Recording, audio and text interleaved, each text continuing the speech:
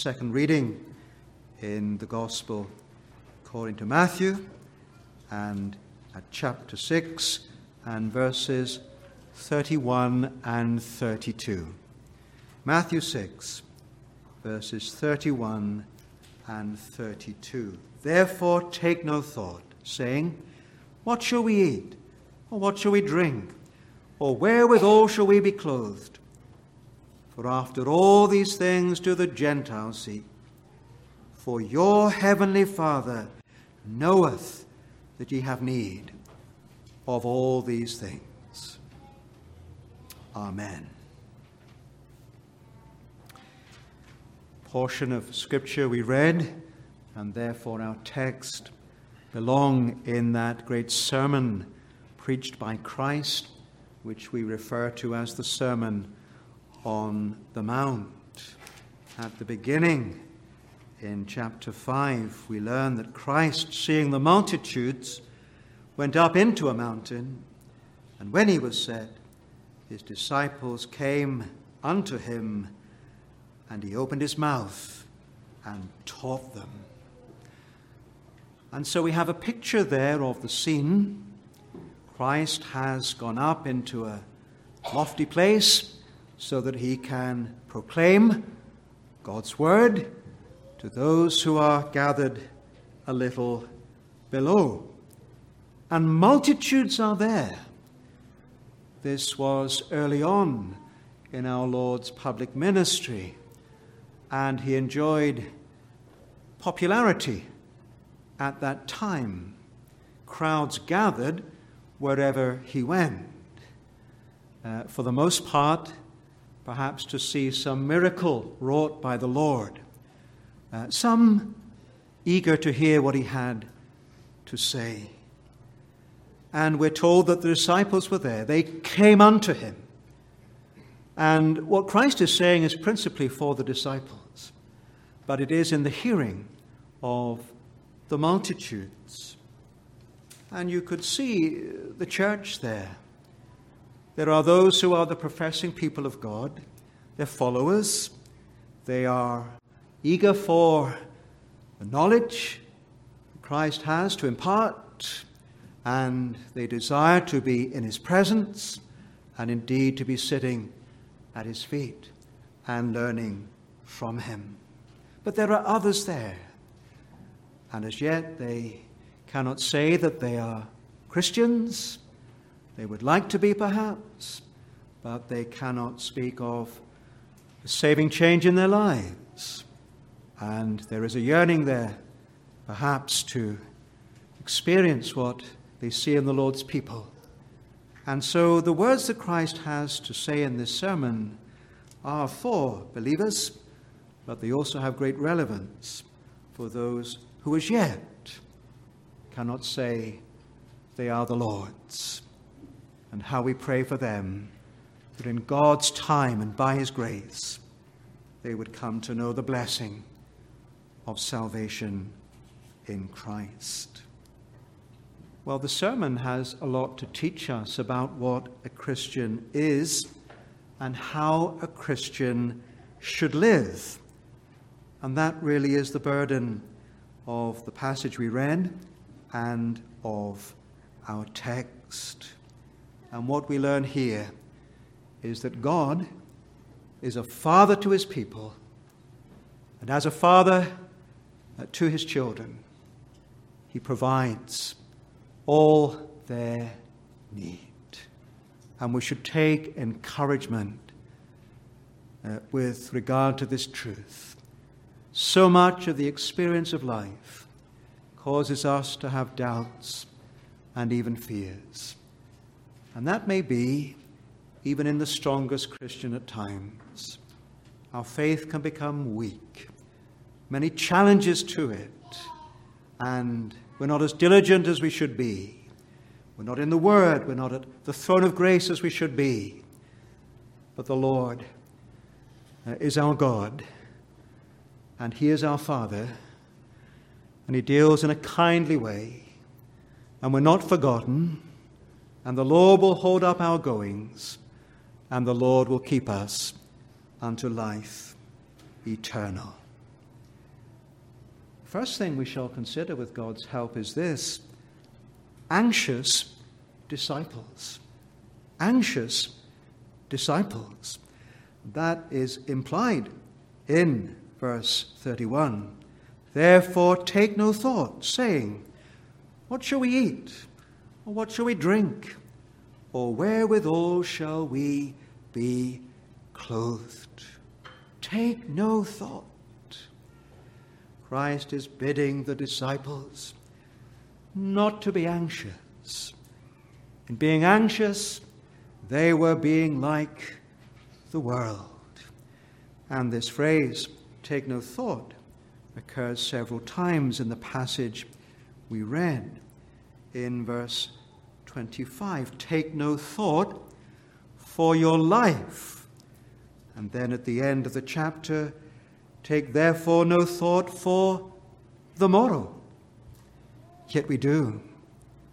We have to acknowledge that before the Lord. There are these concerns, and they may weigh very heavily upon us at times, if not necessarily for ourselves, then for our loved ones. And while we're in this world, this will be how we are in some measure. But our need is to be coming to the Lord for his grace, that our hearts may be still, that we will know with conviction that the promises of God are yea and amen in Christ Jesus. Take no thought. Christ addressed these words to the disciples because they needed to hear these words. Take no thought does not mean that Christians are exempt from labor and toil to enjoy a life of idleness. That was not the example of our Lord himself. It means that Christians should not have thoughts that deflect them from following Christ and serving God. They should not allow their minds to be so possessed with those things that may distract and divert, that they take their hearts and minds away from the Lord. Their eyes are no longer fixed upon Jesus Christ. They're taken up with their worldly concerns. In the spirit of faith, to entrust our cares unto God as our heavenly Father, to believe that he is a Father to us, ready as well as able to help us in every time of need. And Christians should not be possessed with thoughts and streams of thoughts that indicate worry. To worry is really the opposite of to trust in God. And the rebuke is there, even for the disciples, O ye of little faith. To have saving faith is to have everything, because if we have saving faith, we have Christ. And if we have Christ, we have heaven. But to have a strong faith, a faith that rolls every difficulty upon the Lord, who is well able to bear those difficulties, to have a faith that is exercised in that dependency upon God which is proper for us as creatures and proper for us as Christians, is to have much spiritual comfort in this world. We have many blessings today in terms of earthly comforts, and we should be thankful to God for these things. Our lives compared to former generations are free from much of the toil that our forefathers and others had to engage in, and we have comforts aplenty. But to trust in God is the great thing. And the more we enjoy this worldly wealth and this world's good, perhaps we are less inclined to trust in God. Everything seems to be to hand. It's there on a plate for us. And we're forgetting that God may soon, even in an instant, withdraw these things from us. And what would we have then? Well, we should be left with God. And that in many ways can be a blessing. If we're reduced through poverty or even through sickness, the Lord being in it, there are lessons to be learned from him and lessons that will stand us in good stead for the future. To trust in God is the great need that we have. And when we trust in God, then the needs that we think we have will become less of a burden and less of a worry to us. There should be no thoughts that would indicate a distrust or a doubt in God's promised provision for us. The earth is the Lord's, and all it contains. The cattle upon 1,000 hills are his. And there's no lack in his fatherly provision for those who put their trust and their confidence in him. And the Bible reasons this way. If God has done for his people the greatest thing, and he has, and that thing is salvation in Jesus Christ, if God so loved the world that he gave his only begotten Son, even to the death of the cross, to save his people from their sins, how will he not also with Christ give us all other things, all the things we need while we remain in this world? He's given the greater, he will surely give the lesser. And there is a wisdom in God's provision. Very often he will not give his people all at once, or a surfeit, an excess of this world's good. He will have them in constant dependence upon himself, in the exercise of trust, calling upon him in prayer, asking for the daily bread he has promised to give, because he gives it daily, and we should be asking him daily for it, like the Israelites in the wilderness, with the manna coming down from heaven. It was there in the morning with the dew, and they would go out each morning to gather it, and it was sufficient just for the one day, except there was a provision made on the sixth day to take care of the needs on the Sabbath. Oh, how the Jews lacked in faith. Israel, murmuring and complaining, looking back into Egypt, and what they had there of earthly prosperity, forgetting their troubles and the oppression, thinking it would be better for them to be there. But there in the wilderness, God was with them, and God was providing their every need. So we have a gentle rebuke from the Lord to anxious disciples. Take no thought about what you eat or drink or what you will wear. God will give it to you, and you trust in him, and he will provide all that you need in his time and in his way. Anxious disciples and then worldly Gentiles. Immediately Christ says in verse 32, "For after all these things, the things that you are concerned about and worried about, do the Gentiles seek. The unbelieving and the ungodly, that is how they are. You should not be like them."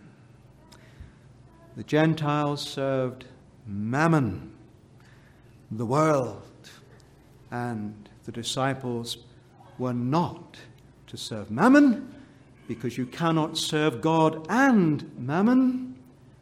In serving God, you renounce the world, this present evil world, and worldly ambition, and worldly praise, and you go with Christ, and you go with him outside the camp, and you bear his reproach.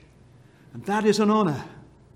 That is a blessing, to be on the side of Christ, even with the world against you, because you know that the world was against Christ.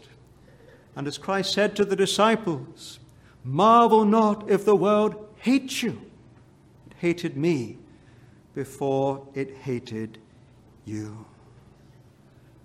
And these poor Gentiles, well, they knew nothing of the true and living God. They served idols, not the Lord. They were hardly aware that they had souls, that they would exist forever, that they were in need of salvation. They were just slaves to whatever religion belonged to their culture, not knowing that they had a soul. My dear friends, we are so grieved today in our own nations with all the gospel privileges that we have had and all the earthly blessings that have come with those gospel privileges, that we, as people so blessed by God, have now so turned away from God that there are many, indeed countless numbers, of poor, needy ones in our societies who hardly know that there is a God and that they have a never-dying soul. And they are the ones who are asking all these things. Where are we going to get what we need?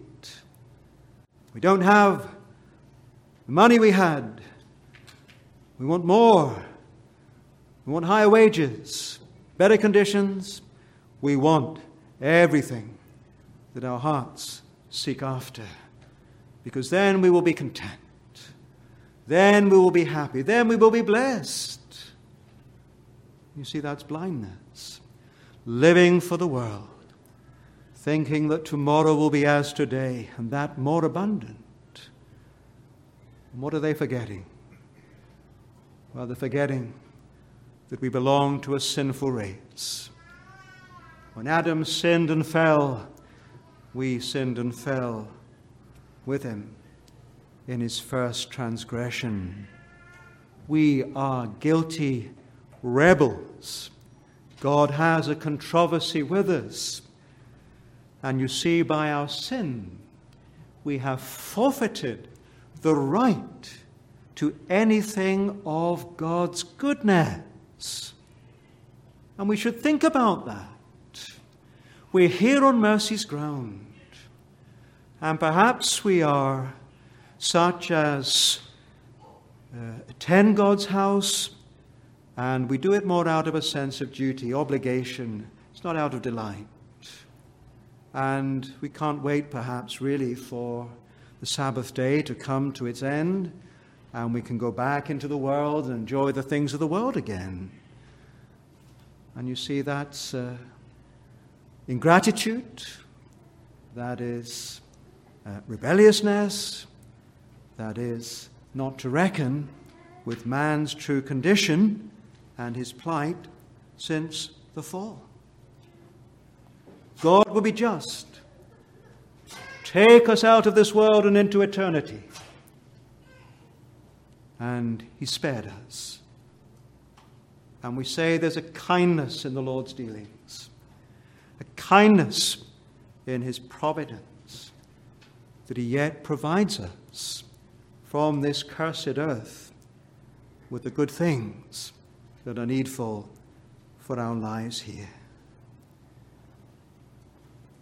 The disciples should have been praising God and blessing his holy name for that marvelous loving kindness of God, which is evident in the provision he has made for men's souls. That should have been first and foremost in their minds and in their hearts. They should have been willing to go with Christ, not asking these questions, not worried about these things. What a privilege to be a disciple and to be under the care of the Good Shepherd, and being in Christ Jesus, to know God's fatherly care all along life's journey. What provision has God made? In his marvelous loving kindness, he has provided a Redeemer. He has sent one who has done a mighty work. Help was laid upon one who himself is mighty, Jesus Christ, God's eternal Son. Christ was crucified through weakness. He took our nature, humbled himself, and died that death on the cross for sin. The sinless one, crucified in the place of guilty and hell-deserving ones. And here is the abundance of God's mercy and grace. A Savior provided for Jew and Gentile, for all who know themselves to be unfit for God and wholly unworthy of any of the Lord's kindness, not worthy even of the least of all his mercies. But the Lord in his love has provided a Redeemer. Sometimes there can be questions the Lord's people have about God's dealings in providence. With themselves, they may have a hard lot compared to those of the world who seem to live carefree, trouble-free lives. And you know that Psalm 73 was penned by Asaph out of that experience. He was stumbled by these things when he thought about them. And his feet had almost slipped. He'd almost given way to the temptation to join the world, live as the world. Being a believer, being a disciple, is by no means an easy thing. It cannot be done in our own strength or wisdom. But he went into the sanctuary of God, and he was reminded there of the glorious, spotless holiness of God, and the perfect righteousness of God, and the equity of all God's dealings, and that though God may allot even to the wicked, the ungodly and the unbelieving, plenty of this world's good, it is for this life only.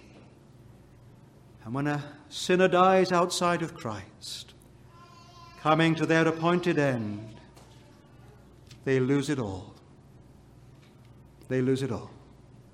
And they go out into eternity. The soul returns to God who gave it. And there's only one thing for that sinner: cast away and cast down into the everlasting fire of hell. Having received so much good from God, but were they ever thankful? Did they ever praise his name? Did they ever make use of these things for God and his glory? And God forbid that we who are Christ's disciples and who are walking with God should ever have that spirit. We know it is there, but may we recognize it. May we check it. May we ever be saying, "The Lord is good to me." And if we can say that in the darkness, and say that perhaps from the depths, when we have been brought very low in divine providence, then that may be a token for us that the Lord has indeed entered into our lives, laid hold upon us, and through his dealings, he is working all things together for our good. And there will be a lifting up for those who are cast down. God's children should be thankful for every crumb they get from the Lord. We deserve none of it. It is good to cultivate this spirit of thankfulness to God in every situation. And we know that that is not easy. There will be times for the disciples themselves when they will be so hard-pressed, in such dire straits, in such insuperable and impossible difficulties, that the very last thing they would think of doing would be to praise God. But his grace in them would prompt them and stir them to yet be thankful and still trusting in God, even at such times. We can think of Paul and Silas in the jail in Philippi, in prison, in chains, but their souls were free. There they were praising God, singing psalms of praise. They were praying to God. They were worshiping him, glorying in him, even in such a difficulty. If we have the Lord, we really have everything we need. Because with Christ, God gives us all that we truly need in this life. Sometimes it is difficult to discern the love of God in our providence. And there may even be the thought that rises up within us, how can God love me if this is what is happening to me? Have I not been faithful to him? Have I not been a servant to him? And then you are reminded that the measure of the love of God to you as a believer is the cross. That's how you measure the love of God. And when you look at the cross and the Christ of Calvary, when you consider what Christ undertook for your soul as a believer, then you are left in no doubt concerning the love of God for you. It's as we have it in the Ephesians and chapter 3, when Paul bows the knees unto the Father of our Lord Jesus Christ, of whom the whole family in heaven and earth is named.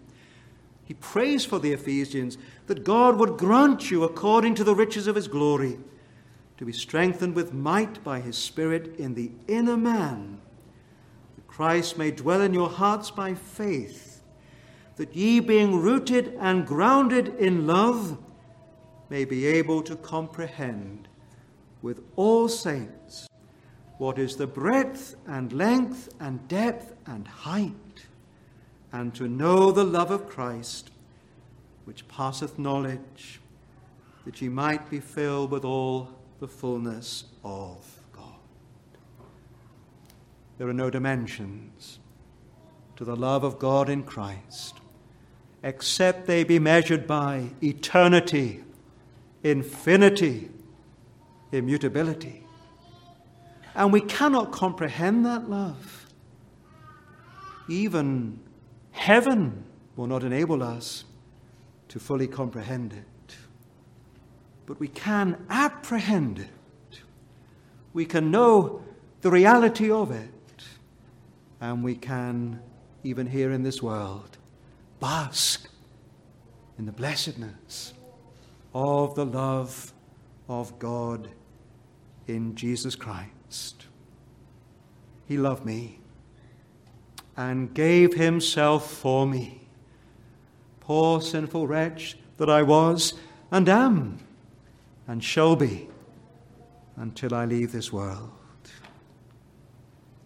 Anxious disciples, worldly Gentiles, and then our heavenly Father.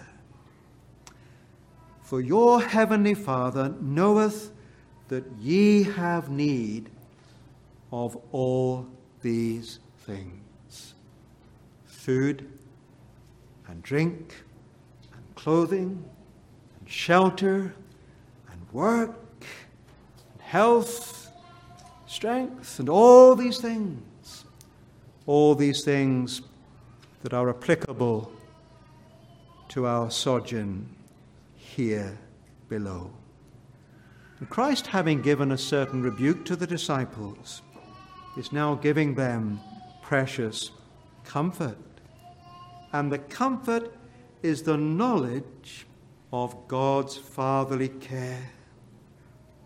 Your heavenly Father, yes, you may call God that, your heavenly Father, knoweth that ye have need of all these things. And when we read that, we are rebuked, are we not? Because so many times, and perhaps even in the present time, we have acted, or at least spoken, or at least thought in such a way that we have betrayed the idea that God does not know, that somehow he is ignorant of our lot and our present portion and the afflictions we are bearing and the adversaries we are facing. No, God, your heavenly Father, knoweth. He knows all that there is to know concerning his people. The disciples were called to forsake all and to follow Christ. That was the reality of their calling. And that is a very challenging thing to do. Effectively, to leave their employment and so having no income of their own, in many respects to leave their families and to give themselves to this work, the work ultimately of the Great Commission, and to go with Christ wherever Christ would go or send them. The fishermen among them would have no time for fishing. They were leaving that employment. Matthew, Levi, the tax collector, he would no longer be doing that. So they had to trust. Trust in the word of Christ. Trust in God for their earthly supply. And how God supplies. The Lord, in his usual manner, in a form of parable, takes earthly things and he points the disciples to these things and he says, look at that. That's how God will take care of you. And more. He speaks of the birds of the air. In a sense, they trust in God. They'll be provided with. It's there. It's designed for their use. Well, just as the birds of the air trust in God, you must do the same. God knows the needs of the fowls of the air. He knows your need. Oh, he does. Christ told the 12 that one sparrow, that tiny bird, would not fall to the ground without God, their Father. And not a sparrow is forgotten by God. How much more does God watch over you, ye who are of more value by far than many sparrows? Christ himself was going to Calvary for the disciples. There he would prove his love to them and to his people, that he is all in all to his own. And now he is saying to them, even your earthly needs are taken care of. He would clothe, the Lord would clothe the disciples. He would see to it that they had even that. Seek ye first the kingdom of God and his righteousness. That is the instruction, that is the principle which believers must act by. Not seek ye first your earthly need and to get worried and anxious about these things when they do not appear to be at hand or even on the horizon, not to be diverted from this thing. This is the great thing, the kingdom of God and his righteousness. Well, God's kingdom is a righteous kingdom. You need righteousness to be in it. And that righteousness is the righteousness of Christ as the mediator. And let me ask you, do you have that righteousness as your righteousness? And if you say, how can I have Christ's righteousness as mine?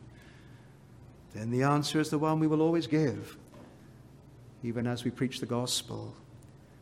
When you, as a sinner, defiled by your sin, and with no garment to enable you to be present at the wedding, the marriage supper of the Lamb, when you, with your filthy rags, put your trust in Jesus Christ, and his perfect obedience, and his righteousness as the Redeemer, then that garment is yours.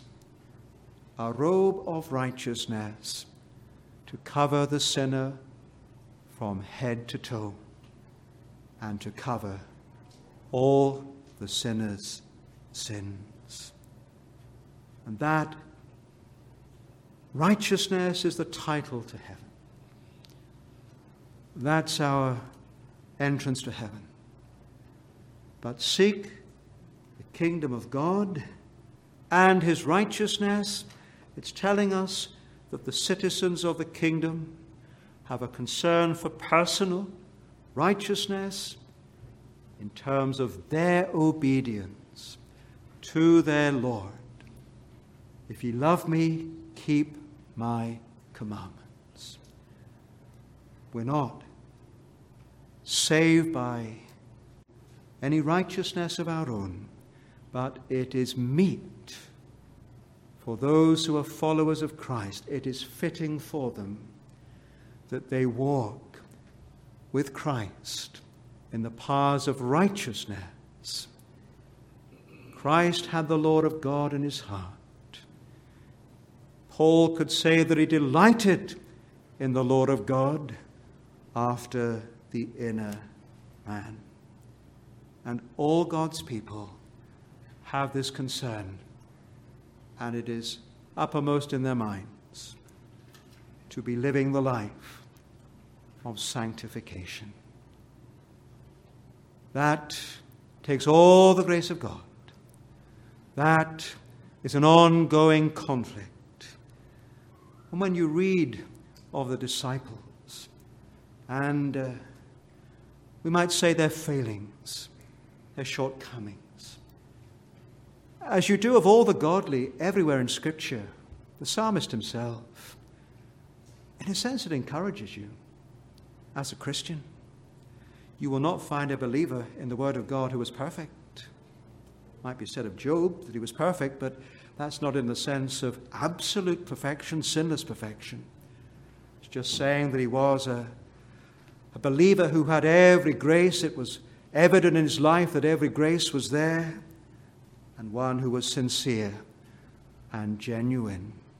You can learn even from Job of the failings and shortcomings of believers. And so the Christian may be encouraged to know that the disciples themselves have gone the same way as he now travels. And the same difficulties we encounter and deficiencies we show are there in the godly in Scripture to tell us saving grace, so precious, does not perfect the sinner there and then. We have to be leaving behind the things that are already experienced in life. We have to be looking ahead and striving forward. And we have to be pressing toward the mark for the prize of the high calling of God in Christ Jesus.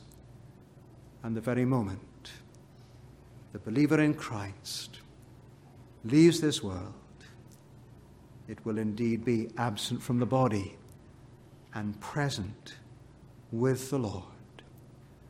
No more cares, anxieties, no more earthly needs. The Lord provided.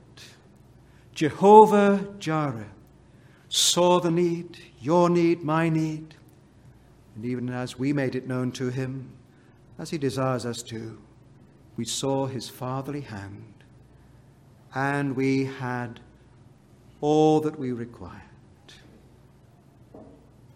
We were never forsaken, although at times it might have felt as though we were. The Lord was ever with us, and he led us onward and upward until he gave us that entrance into the heavenly glory. Our Father knows our need. And do we know that our Father knows our need? We should. And if we do, let us live and serve and even speak and even think along those lines with a trusting spirit and thankful to God when we see his provision and praising him for that which we never deserved, but he freely bestowed. May the Lord bless his word. Let us pray.